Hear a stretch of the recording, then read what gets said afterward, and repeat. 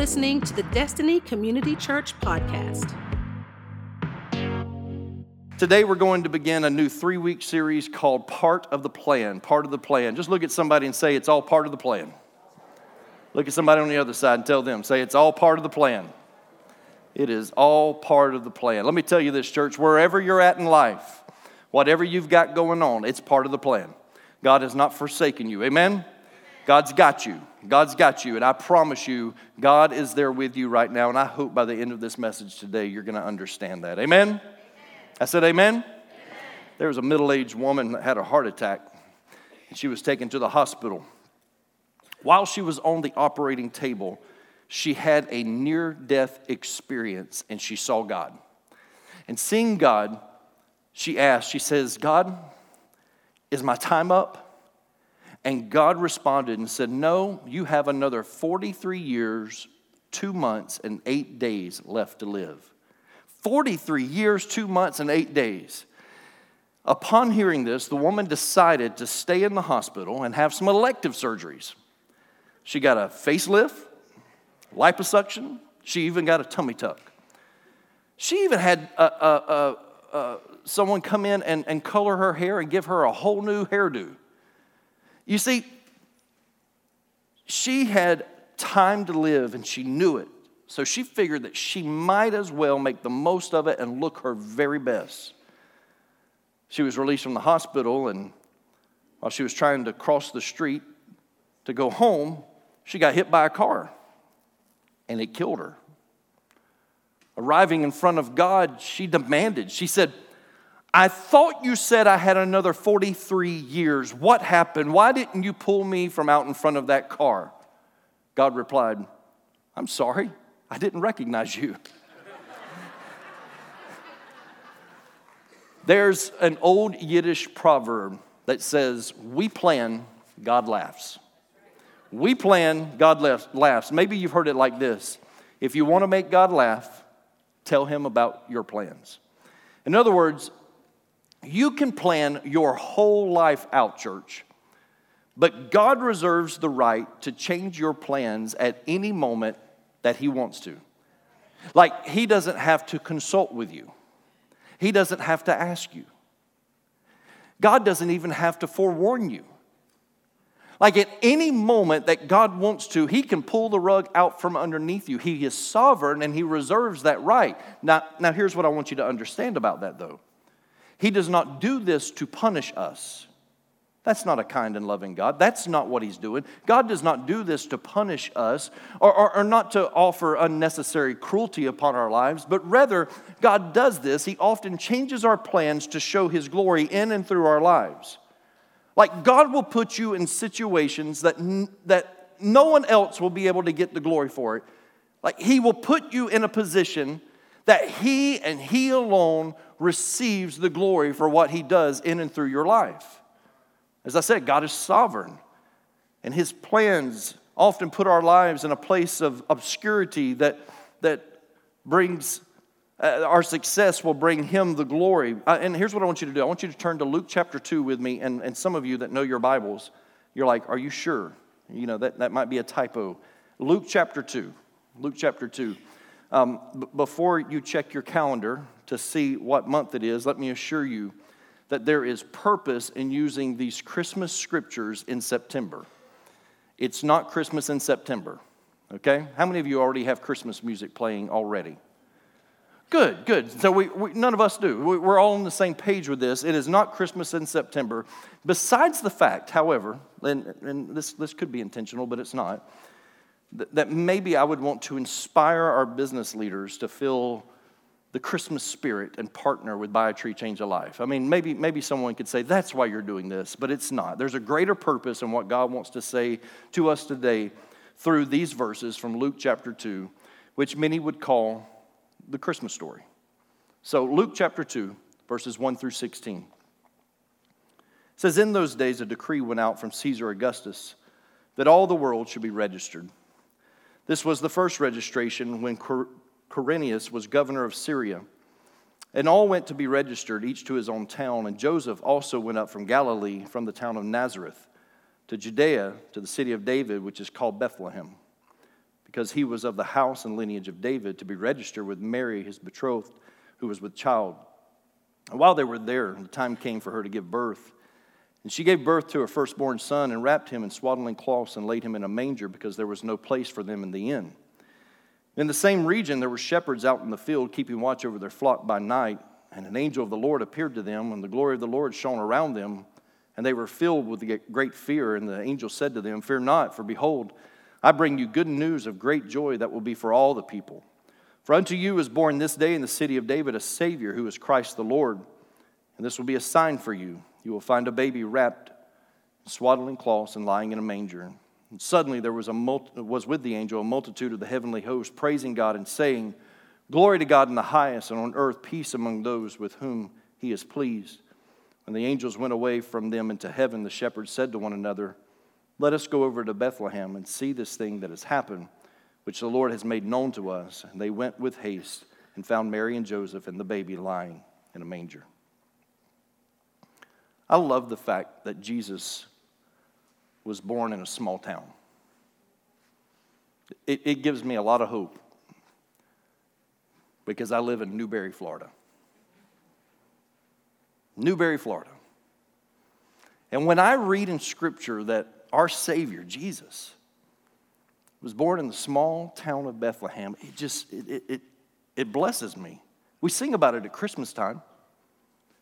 "O little town of Bethlehem, how still we see thee lie. Above thy deep and dreamless sleep, the silent stars go by. Yet in thy dark streets shineth the everlasting light. The hopes and fears of all the years are met in thee tonight." We sing about this little town called Bethlehem.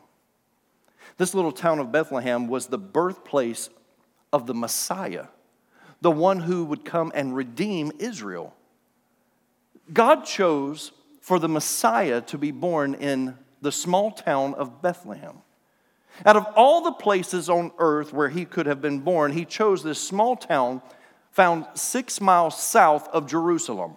Mandy and I have had the opportunity to go there. And I don't want to offend anyone in the room, but I will tell you, it was the place that I least liked the most in all of Israel. Everywhere that we went almost the whole country of Israel. I did not like Bethlehem. It's nasty. It is dirty.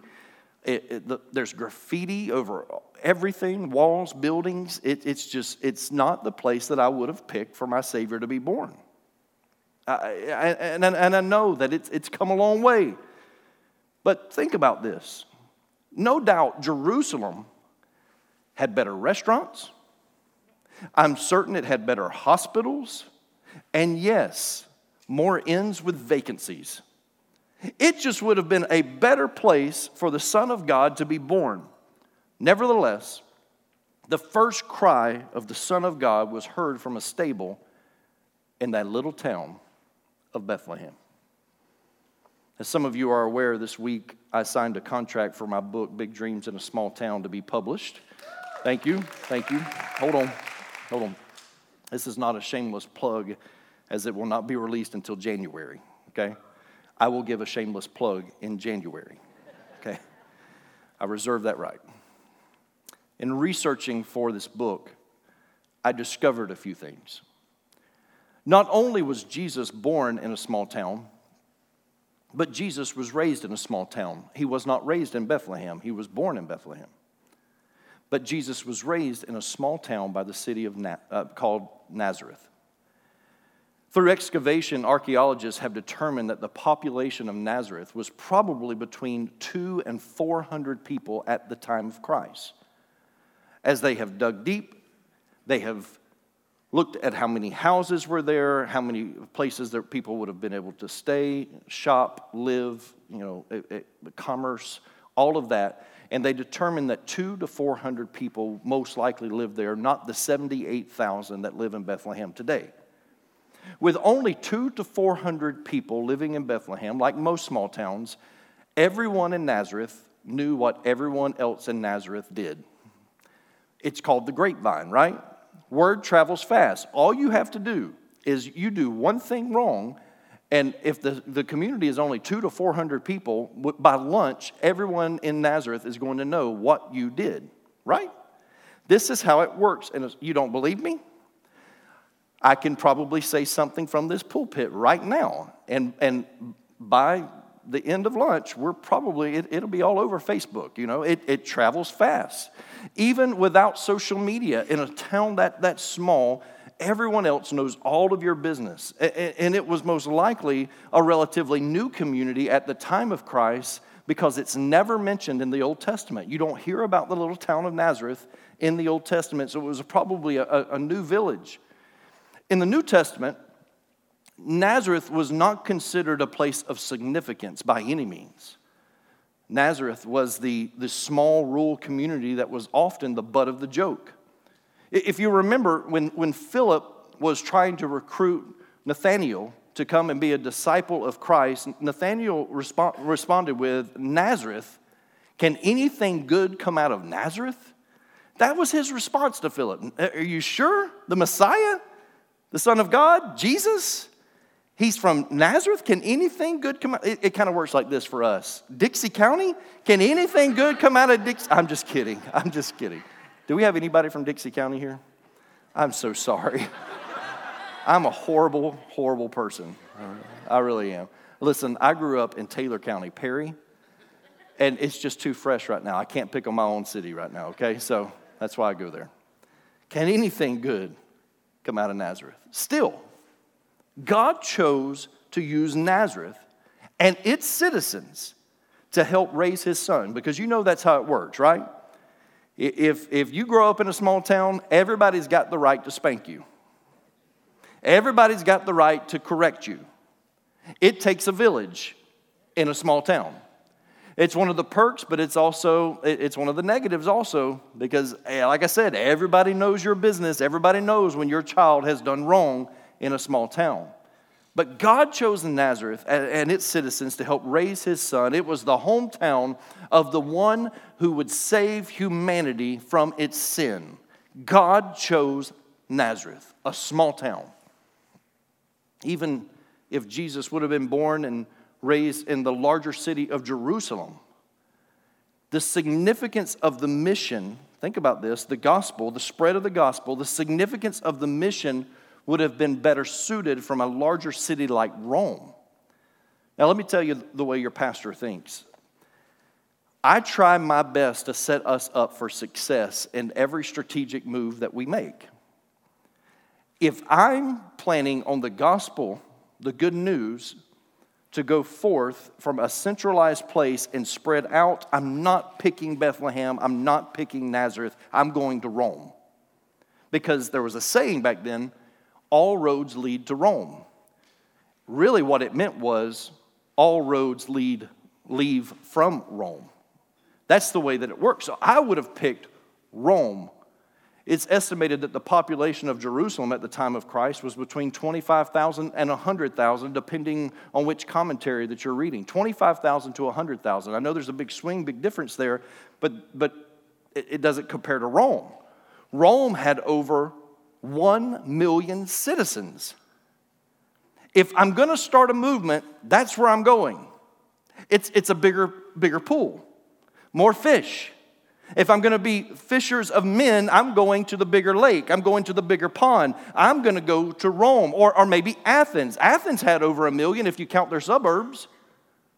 Or maybe Alexandria. Alexandria was reported to have over 1 million people living there also. Even Baghdad. Baghdad was one of the first cities on this planet to host 1 million people living there. If I'm God, and I'm not, but if I'm God, I don't need an amen from you.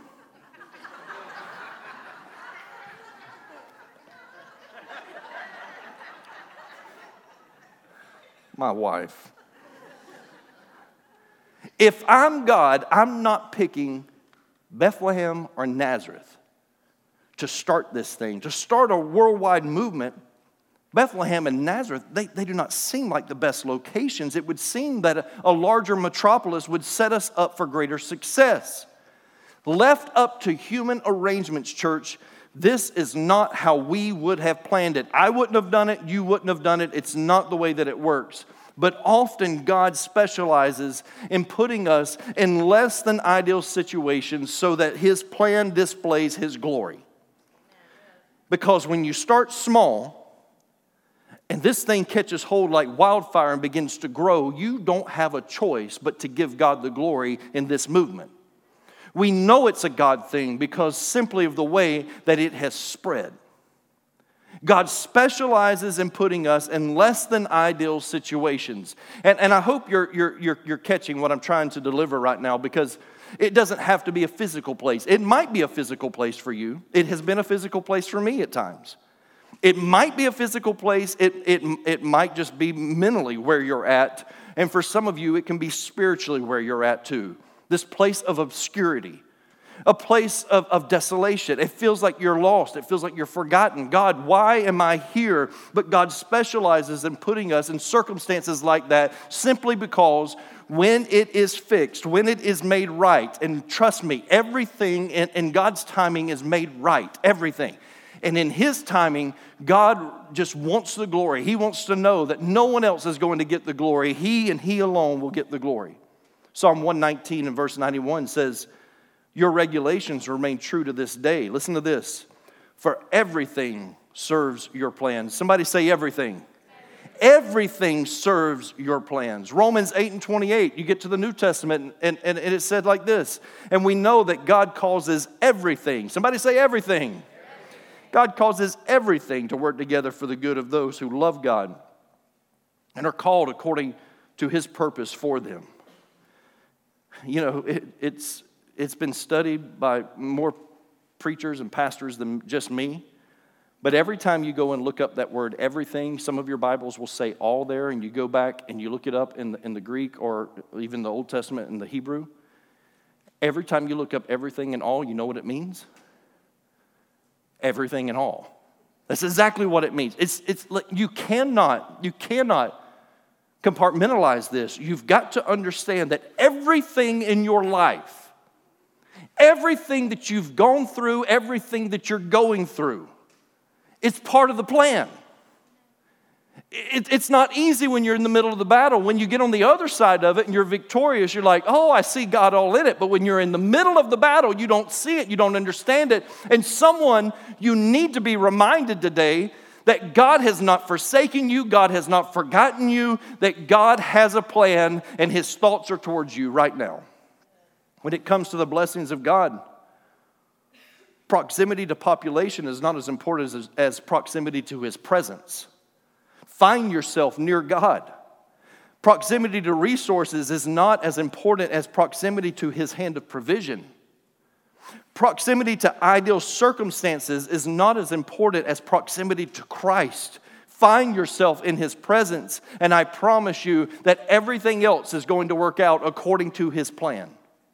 Staying close to God is the most, when we are in the most obscure places in life, it gives you the advantage. Church, we've got to learn to stay in His presence when we find ourselves in these desolate places. You can't forget Gideon. In the Old Testament, in the book of Judges, we read about Gideon, self-described as the weakest limb of the family tree from the weakest family in Manasseh. When God called him, his response to God was calling him to lead an army against the Midianites. When God called him, his response to God was, me? I am the weakest in my family from the weakest of all of my relatives in the entire tribe of Manasseh. Are you sure? Me? And if you know the story, God uses him to defeat the Midianite army. But God dwindled his army down. Why? So that God could get the glory. It was 300 men of Israel against 135,000 Midianites. I did the math for you. It's 450 to 1. For every 450 Midianites, there was one Israelite. And God used Gideon, the weakest of his tribe, the weakest of his family, to lead Israel to victory. Maybe you know the story of young David, the shepherd boy. David was the youngest shepherd of the family. tending what his brother Eliab said was a few sheep. That's what he said. David, where are your few sheep? On the day that the search committee met to anoint the next king of Israel, when the prophet shows up at Jesse's house, and he says, God has led me here because the next king of Israel comes from your roof. Line up your sons. They line all of Jesse's sons up, and the prophet goes down the line, and he gets to the end, and he says, I don't understand. I know it's from this household, but none of your sons, none of them are the next king of Israel. Do you have any more? And bless his heart, David wasn't even invited to the party. They said, yeah, I've got one more out tending his few sheep.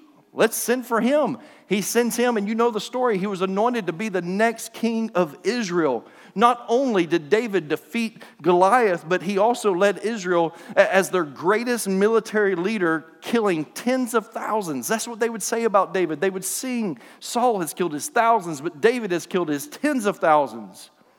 And under his direction, the kingdom of Israel would expand its territory greatly under King David. And guess where he came from? A little town called Bethlehem. Don't underestimate the season of obscurity that God may have you in.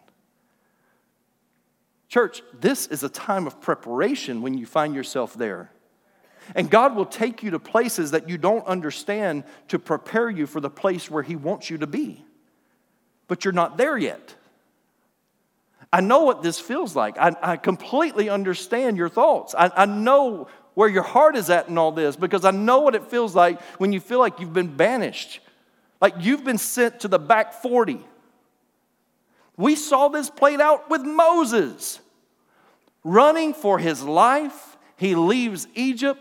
He finds a wife. He tends the flocks for his father-in-law. He is minding his own business out in no man's land when God shows up in a burning bush and calls him to be the deliverer for the Israelites, to bring the Hebrews out of Egypt. And God would use him to bring hundreds of thousands, if not millions, out of Egypt and to the threshold of the promised land. Church, God will take you to places that you don't understand. Sometimes it is the back 40. And you don't get it, you don't understand it, but there He is preparing you for the place where He wants you to be, but you're not there yet. You might not be in the best occupational position. Your job does not look like what you dreamed it would. You might not be working for the leading company. You would have better opportunities if you worked for a better company. Or maybe you do work for the best company, but there's so many people that work there that you can't shine. There's no opportunity for you to shine, and you get overlooked constantly. You might not be in the best social position. Maybe you know that if you knew the right people, that you could move forward in your career, or if you knew the right people, you could just move forward in life in general, but you're not in those social groups and you feel like you're being passed by. You might not be in the best relationship. Your marriage may not be what you dreamed it would be. At this point in your life, you just thought it would be better than this. Or maybe you're not married at all and you just can't find Mr. or Mrs. Right. Let me tell you something. Don't you settle. Don't you settle. Because God's got you in a place of preparation, and He's probably preparing people, and we'll get to that next week, but He's preparing others to come and be a part of the plan for your life also. It's all part of the plan, church. And if your life feels like you've been banished to obscurity, just understand you might be exactly where God wants you to be in this moment in your life. I like how the psalmist said it in Psalm 139, verses 7 and 8. He said, I can never escape from your spirit. I can never get away from your presence. He said, if I go up to heaven, you are there. He said, if I go down to the grave, you are there. I love the outlook on life that the psalmist had.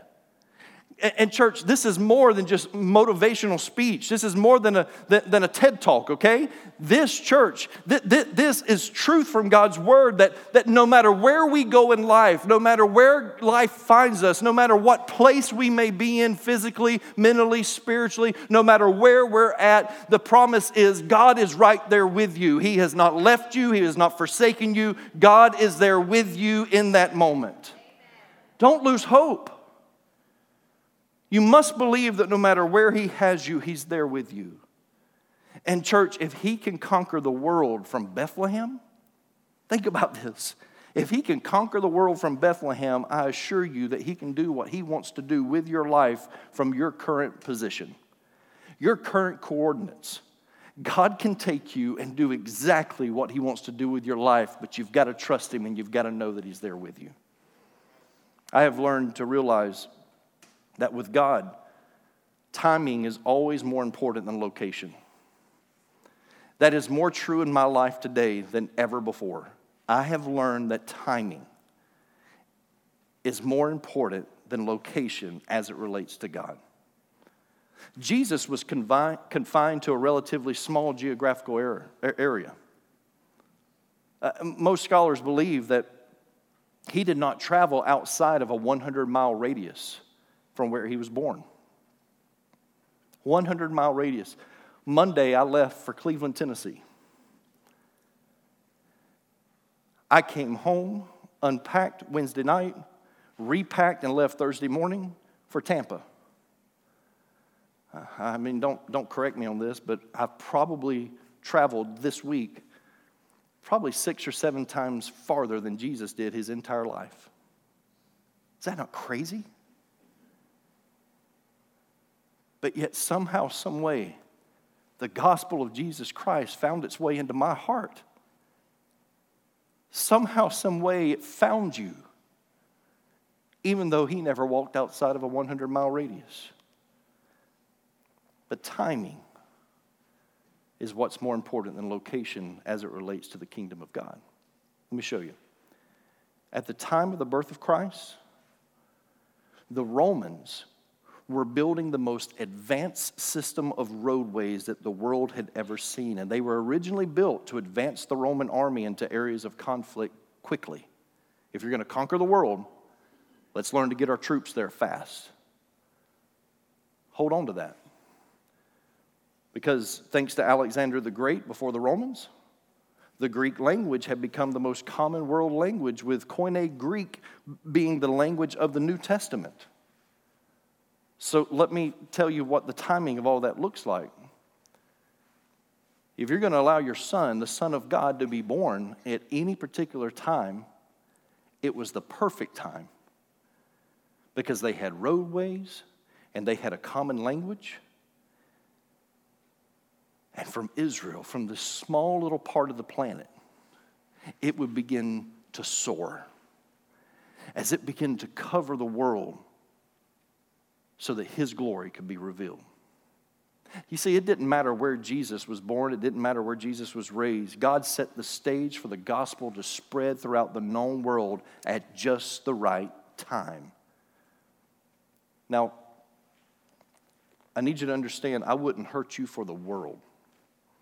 What I'm about to say, I really need you to listen closely to me, because I wouldn't want to hurt anyone in this room. And I need you to understand, I know I'm right where God wants me. But if given the choice, Newberry, Florida would have never been where I would have planted a church. We had just spent 7 years in Tampa. Let me tell you, the difference between life in Tampa and Newberry. Whew. And our kids, they were in elementary school at the time. They adapted. They were fine. Mom and Dad, Mandy and Rocky, on the other hand, we struggled because it was a change of pace. It was slow. I don't want to hurt you, but you're slow compared to Tampa, okay? It was just different. And probably the understatement of the year. God knew exactly what He was doing. I would have planted a church in a larger area, more people. That's what most church planters do. They find where the population is at, and that's where you go and you plant a church. I don't have time to get into the whole story, but through a fleece that I laid out before God, I need to be certain, I need to be sure. God denied a certain area. And here's what I always say about laying a fleece out. If you're going to be brave enough to lay it out, you got to be brave enough to obey it. And sometimes it's yes, and sometimes it's no. And God He didn't answer. Therefore, His answer to me was no. That's not where I want you to plant a church. So it was back to the drawing board when the door opened for us to come to Newberry, and the fleece was answered here. God, we need a building rent-free for 6 months. And God said, it's in Newberry, Florida. Here you go. And it wasn't much to look at. It looks a whole lot better today that a preschool is there than it did when we had it. It's not what I would have chosen. I can tell you this, the timing of all of that, we planted a church in a small town as the economy was crashing. We opened the doors in September of 2006. The economy was on the verge of collapsing, and it did. And it was the best thing that could have happened to this young pastor, young then, not now. It was the best thing. The best thing. Because we learned how to create a church budget with limited resources. And when other churches over the next 2 years, as other churches were laying staff members off, we were hiring staff members. God was bringing people in from all over.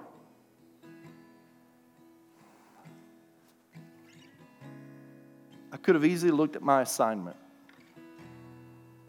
been discouraged and thought, God, why are you punishing me? Like no church planter ever dreams of going to a one red light town and planting a church. It breaks all the rules of church planting. God, why are you punishing me? And I'll tell you this, about 5 or 6 months into it, I questioned God a little bit. And I had to come to grips with it. And I was like, okay, God, if you want me to pastor a small church in a small town, you're going to have to give me the strength to do it, because this is not what I signed up for. This is not what I thought this would look like. But a small town assignment has blossomed into a church where we, not me, we are making a worldwide impact because of God's faithfulness. And it was all part of the plan. All part of the plan. God knew exactly what He was doing. He knew how He had to prepare me. He knew how He had to prepare you. He knew who He had to add to the dream. He knew all of that. And God's plan, it is all coming together. And church, we are just beginning. But I'm letting you know, wherever you are, whatever you're going through, whatever life looks like, I have to get you to believe it's all part of the plan. God hasn't forgotten you. It's all part of the plan. You might feel like you're spiritually forsaken. God has not forgotten, and He's not offended by that. He's not mad at you. I could tell you this, but just because you don't feel the presence of God right now doesn't mean that God's not there with you right now, and He's got grace for that. He'll cover that. He'll cover that. And when He makes it all right, you will fall back in love with God more than you ever have, and you will accept the love, the forgiveness, and the grace and the mercy of Christ more than you ever have in your life, and you'll love it and you'll appreciate it. It's all part of the plan. Wherever God has you right now, it's all part of the plan.